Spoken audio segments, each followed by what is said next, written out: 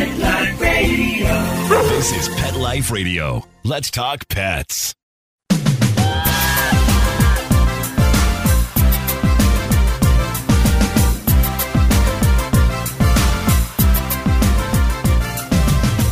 Good day from California. Welcome to the Anything Possible podcast. I'm your host, Dr. Courtney. I'm a veterinary surgeon, former co-host of Pet Talk and Nat Geo Wild, host of Vet Candy Watch, and I'm just an all-around pet lover. As many of you know, this is a podcast where we celebrate the fact that everywhere you look, there is the beauty of that human-animal bond. And that bond influences our everyday lives. And lucky for me, I get to talk to some of the most fascinating and engaging people that help to explore and strengthen that bond. Novel coronavirus, COVID-19, severe acute respiratory syndrome, coronavirus 2. Literally, that's all people are talking about lately. It's currently dominating the headlines, and there's widespread concern and, unfortunately, some degree of panic in some areas. Unfortunately, the global death toll has climbed to over 5,400, with over 145,000 cases confirmed. And according to figures from Johns Hopkins University, so far, 72,000 people have fortunately recovered from this disease. The situation is developing and updates are taking place at literally a breakneck speed. So it's possible that those numbers can change just in the course of this podcast. You know, and although the epicenter of the viral outbreak is in Wuhan, China, efforts still continue to identify not only the source, but reservoirs, possible intermediate hosts of the virus. I mean, the true source of this infection is still kind of being determined. And you know, veterinarians, we understand coronaviruses belong to a large family of viruses, and they've sickened both animals and people. And veterinary professionals understand just how cruel coronaviruses can be, having treated illnesses such as feline infectious peritonitis, canine enteric coronavirus, porcine respiratory coronavirus, canine respiratory coronavirus, and extremely virulent pantropic canine coronavirus. So what I think is encouraging is the outpouring of love and concern for all family members, including those of a different species. That's been really heartening to see. There have been a flood of questions related to whether pet parents should be concerned about their loved ones at home, and those who have working animals, service animals, and farm animals, and other animal lovers have also had their fair share of questions. So today, I'm super pumped and extremely grateful to have an exciting guest with me. But before we do that, let's pause for a brief moment. And when we come back, we're going to talk to a specialist in this arena. If you're concerned about COVID-19 transmission to yourself or to your pets, or if you simply just want to hear the most accurate and well-presented collection of facts about this disease, you're going to want to hear from my next guest. I'm super thrilled to speak to her, and I think you should be too. So stay with me, and we'll be back in a moment.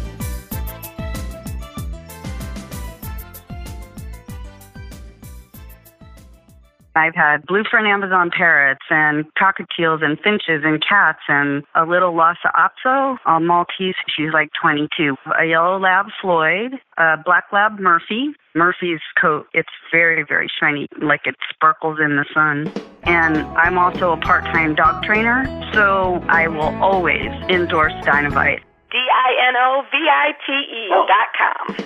Why wait until your dog is shedding like a monster? Save your dog from the agony, the misery of being stinky and having hot spots and shedding, and making sure that they have the proper nutrition. The omega-3 fatty acids, flaxseed, zinc, alfalfa, the digestive enzymes that are cooked out of regular dog food.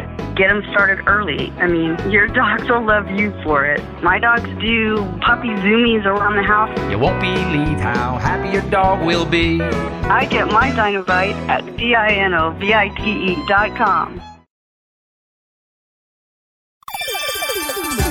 Let's Talk Pets on PetLifeRadio.com.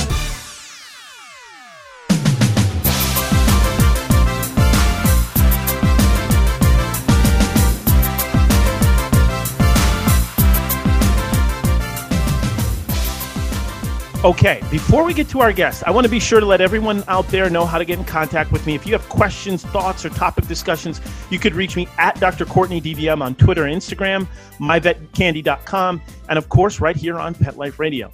So questions with positivity and love will get answered with priority, but not exclusivity. So I'll pretty much answer anything.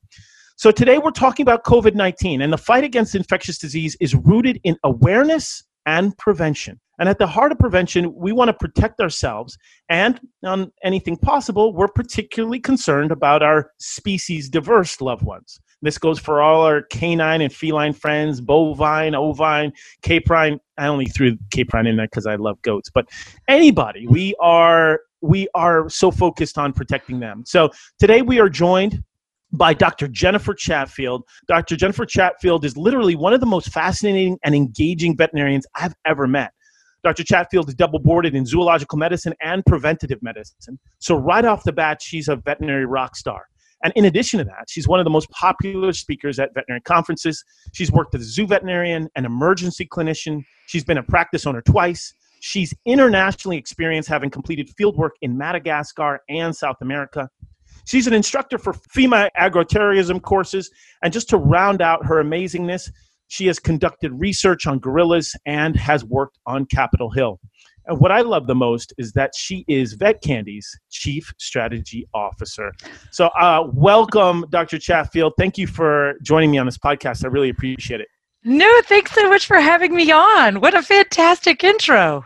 Well, listen, the reality is I want to call you Dr. Jen, but is that okay? Can I call you Dr. Jen? You can. All right. Well, that's really good news. Listen, I'm super pumped to talk to you today because the reality is this is on the forefront. This is on the front of mind for pretty much everybody. We are living in very unique times. I mean, whether you're going to the grocery store, whether you're out to a restaurant, whether you're just catching up with a friend, on the tips of everybody's tongues is COVID-19.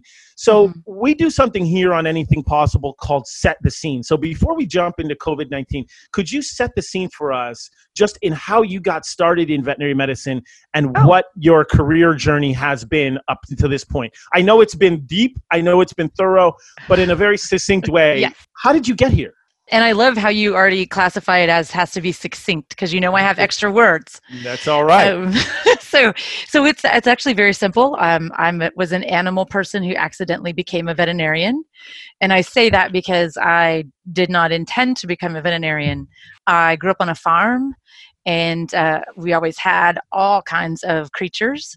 And when I was in undergrad and I was about to graduate and I was going to have to go to work, I actually intended to be a flight attendant because I wanted to travel and I was fluent in German at the time. And I thought that would be fantastic. It's fantastic. It's incredible. You've still squeezed in the travel. That's genius. Yeah. And so anyway, and my folks said, well, that's interesting, but how about you fill out this paperwork anyhow? And so then I got into veterinary school and went to vet school and loved it. The universe looks out for some of us. And so, I was very happy to find myself where I thought I should be.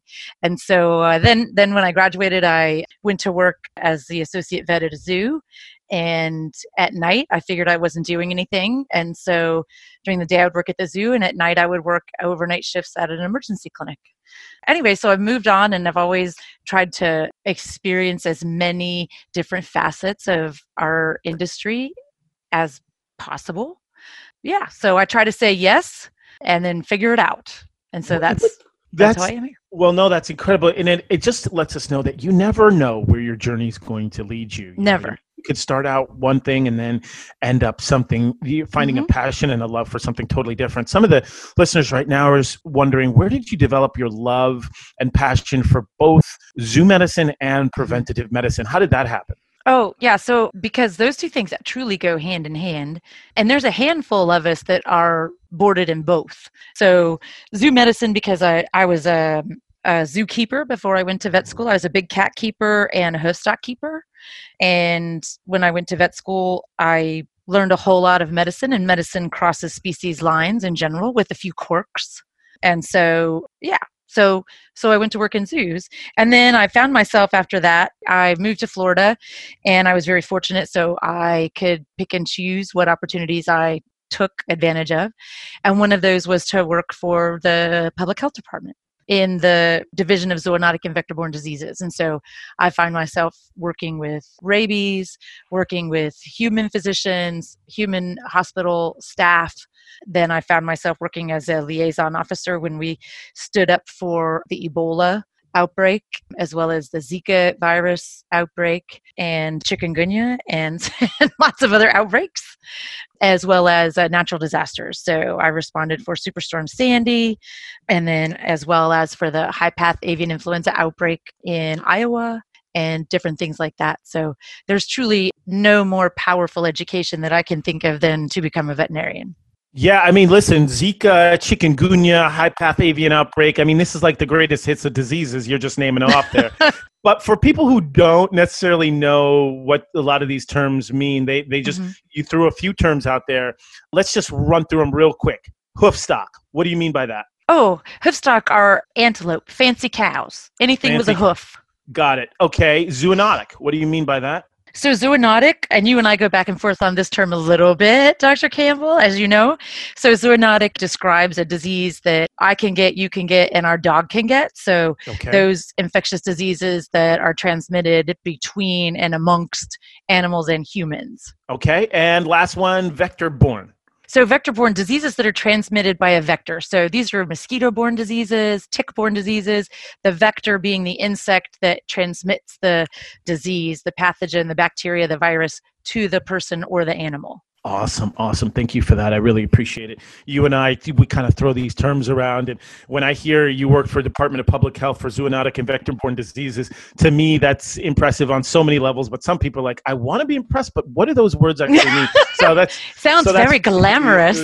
Well, it is. Not. It is. And listen, well, okay, yes, you are right. It is not glamorous, right? But it's so important. And I don't know if a lot of people realize just how many veterinarians are behind the front lines or behind the scenes, I should say, helping to keep America safe. So a lot of contact that the public has with veterinarians is through companion animals, right? It's through their four-legged family members and just taking care of them and loving them. And they say, well, this is kind of what a veterinarian does. And that's why I feel so grateful to talk to you, because you're exposing a different side. You're basically shedding light on public health and safety and how veterinarians are helping keep animals and people safe.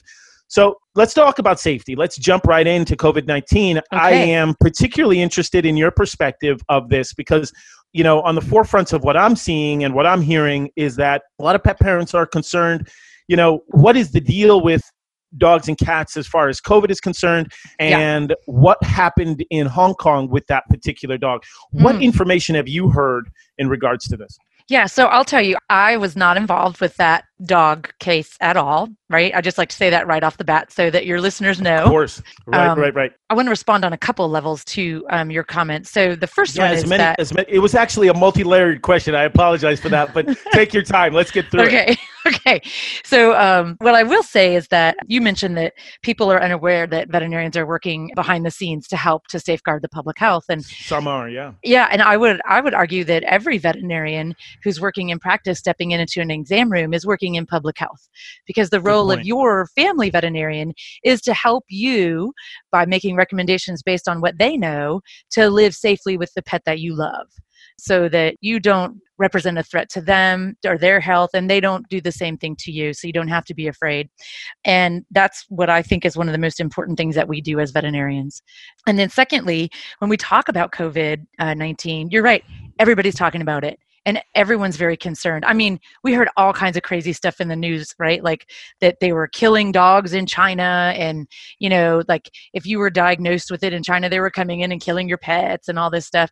I don't know that any of that's true. I didn't hear it from credible sources. But it would be very scary.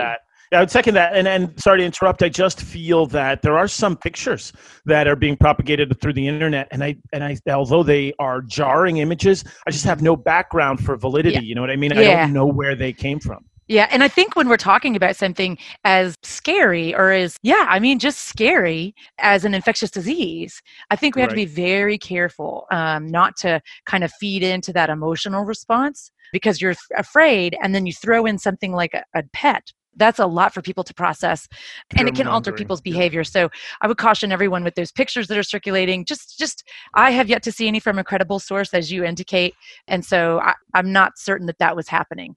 Point. But when we talk about the Pomeranian in Hong Kong, and it was apparently a 17-year-old Pomeranian that belonged to a person who was diagnosed with COVID-19. And so the dog wasn't sick. The dog had no clinical signs because I'm sure, as you know, and your listeners know, animals have clinical signs. Humans have clinical symptoms. Right? Okay. Well, that's something we've actually never discussed on this podcast. It's something I talk to people a lot about offline, but would you mind breaking it down, and of course, I'll always give my 2 cents, but mind breaking it down for the listener? What's the difference between a clinical sign and a symptom? So a sign is something that you see, right? Like you see a road sign. And so that's something you observe. A symptom is something that I'm going to describe that I'm feeling. So unless you have a dog who has that magic universal translator mounted on their collar, I don't think the dog can describe clinical symptoms. Yeah, no doubt. And is there one example that pops to your mind? There's one example that always pops in my mind. I have no idea why, but it does. It's always the forefront. When you think about the difference between a clinical sign and a symptom, what's one example that pops into your head? I don't have any right off. But all I can think about is what is yours?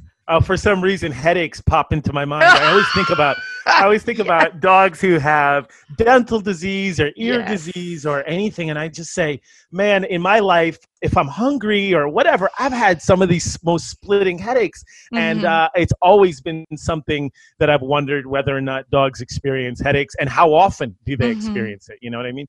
Again, this is completely an aside, not related to COVID, but I'm so glad you mentioned it because it is something that I have a curious fascination with. It's like, what symptoms do people experience that dogs also, but we just can't describe it? Well, and it's really funny. So I had a case of a female gorilla, and she had some issues. And so long story short, I ended up getting an MRI of her head for her brain. I was looking for a pituitary tumor. Okay. And I found one. And when I worked with the human specialist, he called me. I sent him the images, and he called me and he said, "Oh my God, she must have had the worst headache for the last 4 or 5 years." Absolutely. And he said, "Is she blind?" Because it was pressing, he thought it'd be pressing on the optic chiasm where the optic nerves come together, and would cause her to be blind. And I was like, well, no. But come to think of it, she does squint at me a lot. So I think bless her heart, I think she had a horrific headache off and on. Well, you helped her alleviate that headache. That's got to be the worst migraine for the past 4 to 5 years. Yes. Well, also I helped her have the next baby because also it was a pituitary tumor that's like the number one cause of infertility in human females as well. And so it turned out that was her issue for about 5 years. So then within 6 months of coming off of treatment, which was real simple, just a pill every day, she was pregnant, and then within the year she had the baby. Oh my goodness. That's a beautiful story. Speaking of primates, I was actually speaking to an infectious disease specialist as well, just in terms of, you had mentioned the term zoonotic, and you and I talk about reverse zoonosis and all talk about reverse zoonosis. And the conversation I had with this infectious disease specialist when he was working with chimpanzees is just about the ability for humans to spread the common cold to chimpanzees. And he detailed 2 particular outbreaks in which, for some reason I'm blanking, rhinovirus C had spread to chimpanzees, and they believed that humans were the source of that transmission. Yep. And now we're confronted with COVID-19. Yes. And that dog in Hong Kong, which you have had nothing to do with, neither have I, just for, allegedly, no, I'm kidding. Right. We just had nothing to do with. So the question became for everybody, all right, this dog tested weak positive. What is going on there? Is this a situation like the humans spreading it to chimpanzees, or is this not a case like that at all? Yeah, so what it turned out to be apparently was, so the dog, as we say, was asymptomatic, no clinical signs, right, of illness at all. But they tested it because it was a dog that, had close and persistent contact with its owner, who was exhibiting symptoms and was infected with COVID-19. So they did a PCR. Right? So they did a PCR test. They did a nasal swab of the dog, just as they would do in the person, and it was positive. And they said weak positive. And they did repeated tests, and those were still positive. And so people said, oh my God, the dog now has COVID-19. Can they transmit it back to a person? Well, experts don't agree yet that the dog was indeed infected with COVID-19 because you and I know how dogs see the world. They see it largely with their nose, right? They sniff and snuffle and they're always looking for everything. And so what they could not rule out in that dog was nasal contamination with viral material or exudate from the owner. So they don't know if it was just stuff, viral DNA or RNA as it is, stuck up the dog's nose, or was it truly infecting the dog's tissues? And it seems at this point that the majority is going with it was just stuck up the dog's nose. Interesting. Did you just sniff some virus, or do you actually have the virus? Right. Sounds like he just snorted some virus, which is really bizarre. There has been discussions from Hong Kong officials about a couple of dogs who were quarantined and released, a cat that was in quarantined and released. And so with all of these, with at least those 4 that I'm aware of, there could be more. With those 4, a couple of organizations like the AVMA has actually come out and been pretty declarative in their statements. Have you seen those statements, and what are you reading in terms of, plain and simple for all the listeners out there, can dogs and cats at this point get COVID-19? No. Okay. And I think that's really important to emphasize. But that's the key, is that at this point, right. Now I got to tell you, like Chatfield's own speculation is that if that was possible. This is the Chatfield speculation part of the podcast. This is what I love. This is what I love. Is that if that were possible, or I should say plausible. Oh, very funny. Very funny. Yes. I love it. I think we would already have seen it, because we've seen such a large number of cases. And even if only 50% of those people that were confirmed to be infected with COVID-19 had pets, I think we would have seen it. Now, we have no evidence at this point to tell us that dogs and cats can, or any other small creature you may have living in your home, could transmit the virus to people or to other animals. Okay. And so there's no evidence right now that dogs can transmit it to people or other animals through those normal channels, like what we believe is aerosolization or particles in the environment, touching your face and droplets. Exactly. But could you explain to just listeners out there what exactly a fomite is? And do you believe that pets could be a source of transmission in terms of fomites? That's a sneaky one, Dr. Campbell. Yeah. So a fomite is an inanimate object that can serve as a point of infection for a person or an animal. So, for instance, your doorknob, right? And we're pretty accustomed to that these days. Everyone knows what a fomite is, even if they don't know what the word is. That's why you Lysol your phone, you Lysol your keyboard, you Lysol those frequently touched items in your house or in your office, because you don't want infectious material, schmutz, hanging around, and then you touch it, and then you stick your fingers in your mouth or on your face or whatever, and now you have the disease. So the common cold, influenza, these are ones that we worry about a lot. So could dogs or cats serve as a fomite? Well, yeah. I mean, clearly, because that Pomeranian had virus potentially on his fur. So if you cough, because that's how COVID-19 is spread, is in the respiratory secretions of an infected person. So let's say I'm holding my dog right up here, right? Okay. Listeners, you can't see it, but I have him right under my chin, because that's where we cuddle pets. That's where we cuddle. That's right. And I cough, right? And what if I have like a Maine Coon or a Himalayan cat? Oh, my favorite. Maine I know, Coon. So fluffy. Now you're speaking my language. So wonderful. And I use them instead of the Kleenex to stifle my cough. Because they're right here. Yeah, and considering like stores are running out of tissues and those sorts of things, you just grab your Maine Coon and there you go. There you go. So if I get a bunch of respiratory secretions, like the schmutz when I cough, on my cat's fur, and then later, within seconds, I give my cat to someone else who holds it right up here by their face and cuddles it, and they get the schmutz. Now, the cat may not have been infected with COVID-19, but the cat's fur served as a fomite potentially.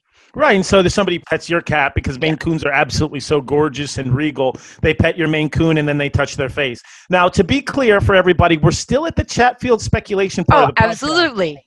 So none of this has been proven. We're just saying, hey, listen, anything is technically possible. So, what we've also been hearing a lot of is like, hey, my dog back in the days, used to receive a DHPP-C injection, and that basically stood for distemper, parainfluenza, parvovirus, and coronavirus. And then the coronavirus vaccine was dropped out of the list of these core vaccines. Right. So there are some listeners saying, wait, I don't get it. There's a coronavirus vaccine for dogs. I don't understand why there's so much delay in developing a human vaccine. I mean, what's the difference between a feline infectious peritonitis caused by a coronavirus, a dog coronavirus, and human coronaviruses? Aren't they essentially all the same? So this is my favorite response to any question about infectious diseases.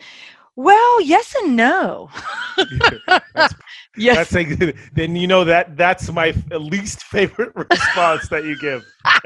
Yes and no. You do that just to get under my skin. I do. Is it working? It's working. It's definitely working. So what's interesting about coronaviruses is that it's a big group of viruses, and not all coronas are created equal. And so it's a family of viruses. And then within that family, there are 4 genuses, and each of them is a little bit different. And there's different characteristics for each of them. So while for instance, they're all enveloped, which means they have a protective fatty layer around the outside of the viral particle, some of them survive pretty well in the environment for days. And some of them don't, like COVID-19, it doesn't survive well. Okay, so they're the same in that they are coronaviruses, they're enveloped, but they're not created equal as far as different characteristics like environmental survivability. And one of the other things that's very different in what people focus on when they're trying to develop a vaccine for a coronavirus is something called the S protein. So that's the S. Just delve into that a little bit. The S protein. Yeah, I'm only going to delve a little bit.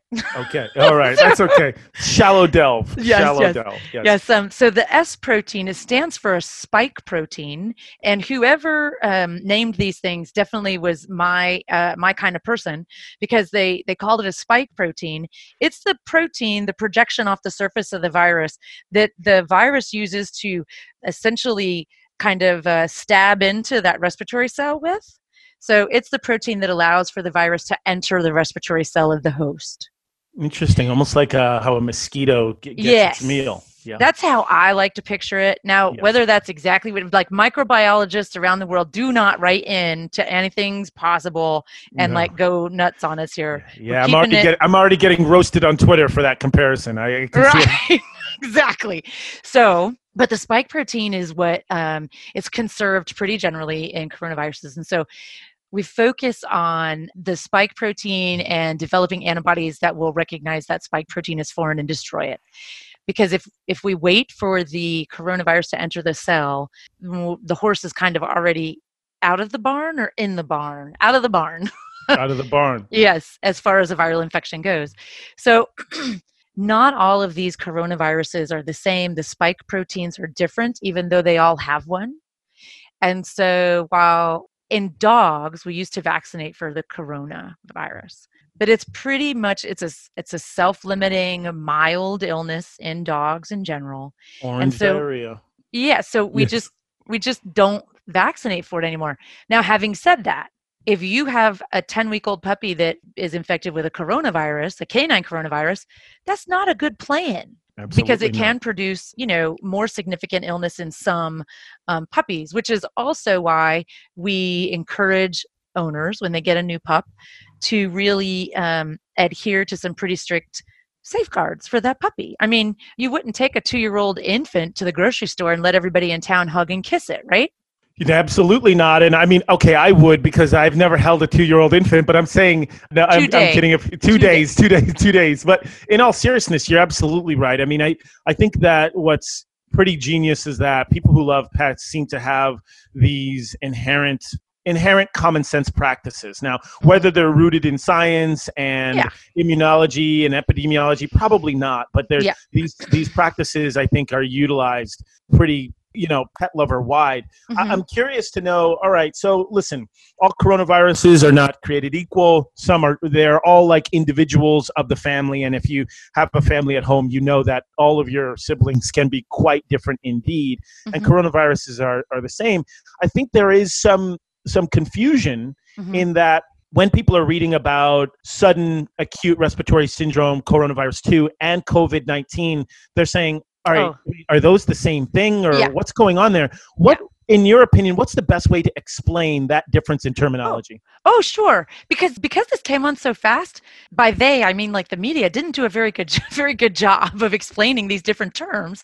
And then you hear a press conference and you hear really smart people, right, like Dr. Fauci talking about this, and he'll drop SARS in there and he'll say this and that. And I'm like, what? Right. So it is important to understand the difference and how these things are related. So the name of the virus is SARS coronavirus 2. Excellent. Let's say that one more time. So the name of the actual virus is? SARS coronavirus 2.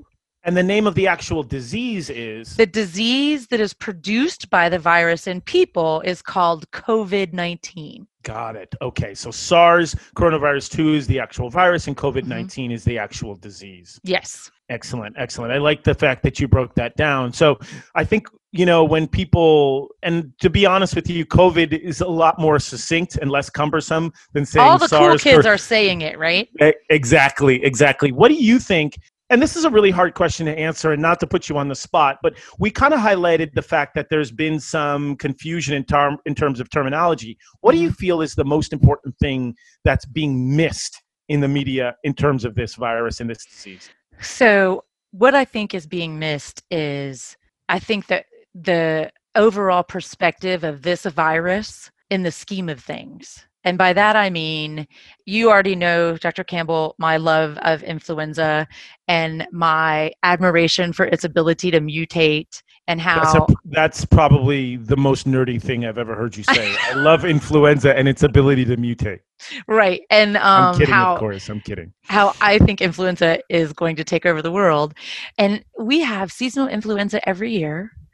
And it kills people in America every year, tens of thousands of people every year. And it kills the same population of people that COVID-19 produces the most severe illness in, the older people or immunocompromised people, people with respiratory illness already underlying, like emphysema or COPD or severe asthma, etc. And COVID-19 has now, I think, killed just under 50 people in the country. And tens of thousands have already died of influenza. And there's a vaccine for influenza, and it's effective. And we don't talk about that. So I do think that's being missed. Now, I understand that COVID-19 is a new shiny object, and any emerging infectious disease should be treated as a serious escalation, right?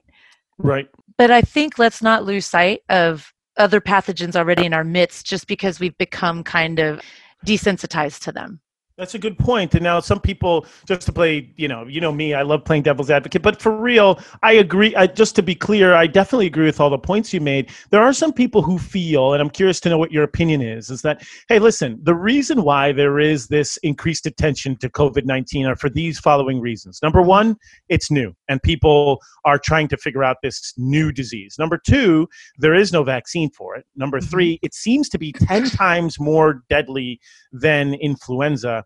And number four, it seems to be particularly fast spreading. Like, what's your opinion about people's increased concern because of its increased mortality rate? Do you think that's fair? Or do you think those numbers are a little bit skewed right now? So I don't have to tell you what I think. I can quote somebody who's way smarter. Is that possible? Is there anybody that's smarter than you, Dr. Jen? Yes. I don't believe it. So what I thought was fascinating was that I think it was when he testified recently at a congressional hearing this past week, Dr. Fauci made the statement, and he said that COVID-19 is 10 times more lethal, I guess, than seasonal influenza. Okay. And everyone's head exploded, right? Right. And so then he had to qualify that and say, well, that's not an opinion. That's a statement based on data. Because it is. And I like data. I don't like opinions about infectious disease. Let's look at some data. Now, you can base your opinion on the data. That's fine.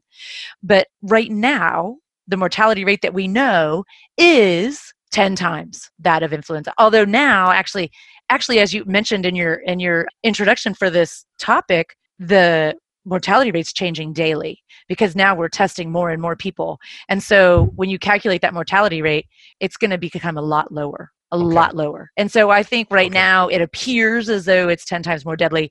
However, I think when we get to the end of this, even when we get to the middle of this, I think we'll find that it is the same as influenza, if not a lower mortality rate.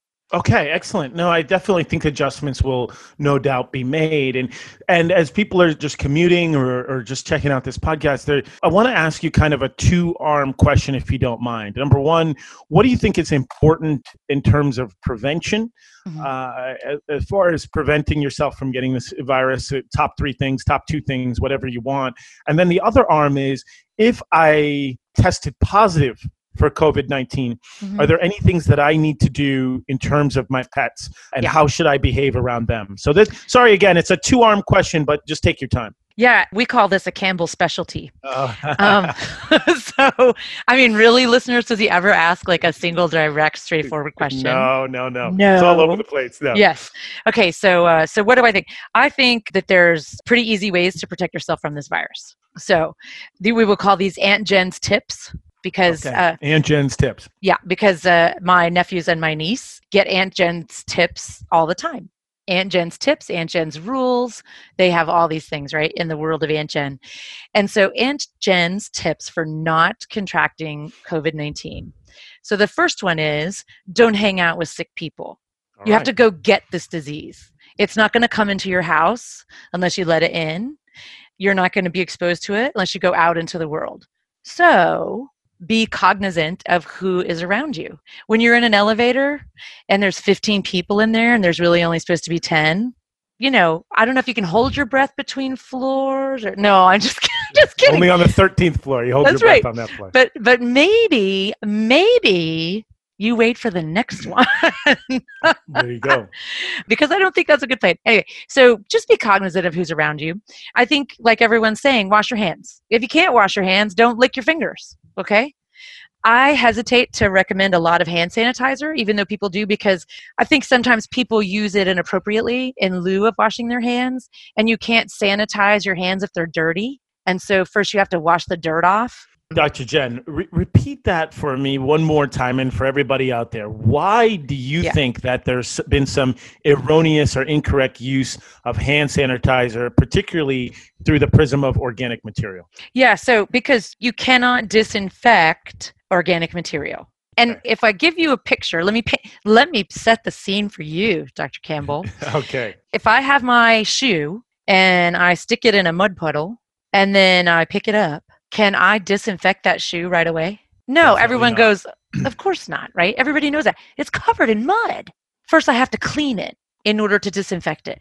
And so your hands are no different. So if you have visible dirt on your hands, the hand sanitizer is interesting, but you're not going to disinfect as effectively as if you first wash them. So totally just wash your stinking hands. Okay, 20 seconds, right? That's the key. Yeah. It is interesting. I will say this, that it is interesting that we are going back to basics, right? So we all basically grew up washing our hands, but now there are, instructions, tutorials, videos, informationals talking about what is the correct way to wash your hands. It is truly fascinating that we're going back to the basics. Yeah. And so let's see, we had don't hang out with sick people, wash your hands. And then this one, which I hope is okay for Anything's Possible podcast. Anything's okay here. Anything's okay. Okay. It's a safe space. Yeah, of course. Judgment-free zone, safe space. So we do say, so the short version is don't lick it. Don't lick it. If it's not yours, don't lick it. And really what that means is, and the long version is, if it's wet and made by a stranger, don't touch it. Right? And so if there's gross stuff, don't put your hands in it and then not wash your hands before you eat something, because then you're licking it. So true. Yeah. So these are pretty simple and straightforward things people can do. For sure. And what I think is interesting too is that, people are starting to have an increased awareness. And what this may do is not only prevent the spread of COVID-19, but you may see less people getting sick from the common cold or less people getting sick from absolutely. influenza. So this may have these practices, these best practices for preventing infectious disease may reverberate among other diseases. Absolutely. And hey, is that bad? And that's something to celebrate for sure. Something to Yes. celebrate for sure. And then, of course, like I said, I knew it was going to be a heavy lift. But the second arm to the question, which is, if I am infected with COVID-19 or I suspect that I'm infected, is there anything that I should do differently around my pets? Yeah. So if you're infected with this, like the most common symptoms of COVID-19 infection are headache, fever, cough, plus or minus some achiness. Right? We also call those influenza-like symptoms, right? And so you just feel kind of crappy and you have that cough. So anytime you have a respiratory ailment, you should be cognizant of exposing your pets just as you would other people, especially in this day and age when we know that there are influenzas that can be passed around among humans and pets. Because you may know you have COVID-19, you may not know you have COVID-19, you may have influenza, you may have a cold. I don't know what you might have, but man, none of us wants to give it to our pets. And Nobody does. Yeah. And so it's tricky, right? Because I got to tell you, when I don't feel well, I want to get in my bed with my covers and I want my cat right up next to me. I want my dog next to me. All of it makes me feel better, but maybe it's not the best. Now, the worst is when you have a pet that knows that because they want to make you feel better. Well, of course, they can detect. They're just like, They man, do. mom or dad doesn't feel great. My human doesn't feel great. And I want to certainly boost their mood and snuggle them and comfort them. But, it's something interesting you brought up is that sort of marrying your love for influenza and cats. To your knowledge or through your research, have you discovered a few instances of human transmission to cats of influenza? Oh, yeah. Yeah. So especially during the 2009 H1N1 outbreak. You say, but to a lot of people, that is absolutely shocking and fascinating that there were, during the influenza outbreak, as you were saying, human transmission to cats. Even to big cats. Unbelievable. Yeah, some cheetahs actually were diagnosed with it. Crazy. That's crazy. So cheetahs, where were you, or did you hear it? Were you amongst the cheetahs that were diagnosed with it? I was not amongst the cheetah. Okay. No. Right. But their keepers had 2009 H1N1. And, with influenza, you can shed the influenza virus for up to 48 to 72 hours before you ever have symptoms. Now, we don't think that's effectively true for COVID-19, although there's still a lot of investigation being done because it is droplet borne. And so we think that, of course, the sicker you are with COVID-19, the more virus you shed. But with influenza, you absolutely can shed the virus to others before you're clinically ill. And so they think the keepers gave it to the cats before they were diagnosed. And so then the cats. But it just caused some mild respiratory ailment in the cheetah. And then they moved on with life as cheetah will do. Right. That's we could all learn a little bit from cheetahs how they just move on with life. Just move on. I'm curious, and we've got, you and I could literally talk for semesters about COVID-19 and coronaviruses in general. But just as something, a last question I have for you. I'm curious to know, and we're delving back into the Chatfield sort of speculation. What does the future look like for COVID-19? We hear everything from asymptomatic spread to, you mentioned it's an RNA virus and how they tend to, how they behave. And what, in your speculation, what is the future of COVID-19? So that's tricky. That's really tricky because we've seen two things. So the two other recently emerged coronaviruses were the original SARS, right? And then the MERS-CoV, Middle Eastern Respiratory Syndrome coronavirus. And SARS kind of blew up and burned out and went away. And we haven't had a diagnosed case in years. But MERS-CoV is hanging around. So we've seen both possibilities for corona. So this is kind of the grudge match to see what's going to happen here with this third one. So I think that based on how it's moved around globally and the fact that the majority of the population who become infected have mild symptoms, I think it's going to be around. I don't think it will be as big of an elephant in the hospital room as it is now because the novelty will wear off to some degree. And I think there's potential for it to become endemic in the human population, just like influenza. Okay. So you think it's with us to stay, and not to sound callous, but we better get used to it in the sense of we better just learn how to live with it and how to prevent it from spreading. But the other interesting thing about this corona is that once you're infected and then you survive, you now have immunity.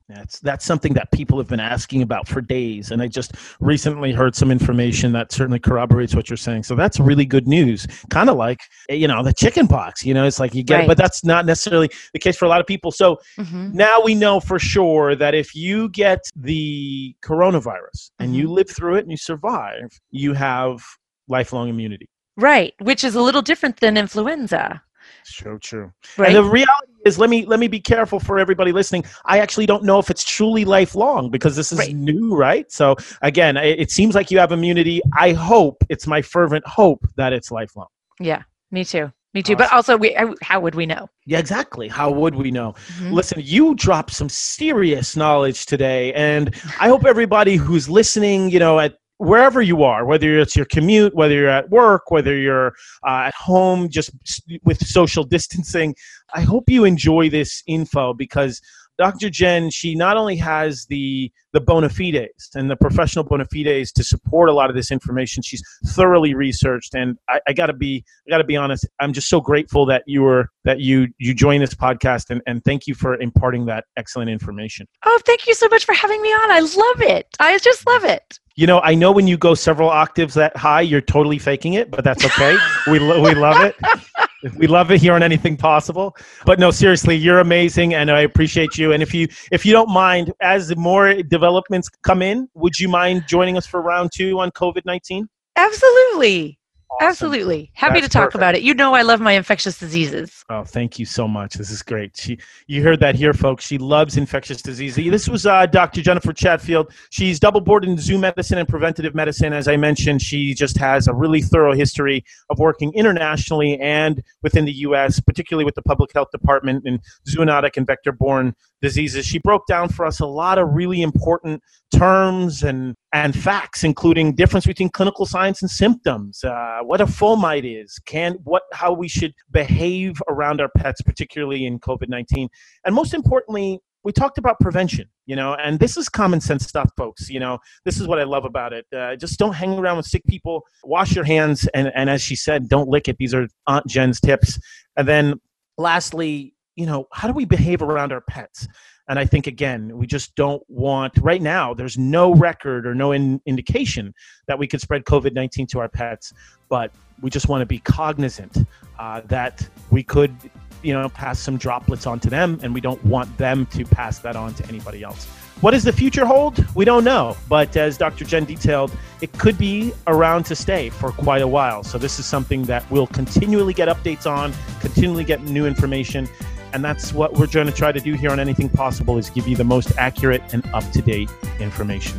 So again, thanks so much for joining this podcast, and I hope you join us for the next episode. It will be another fascinating and engaging guest, as always. And just remember, there's nothing stronger than the human-animal bond.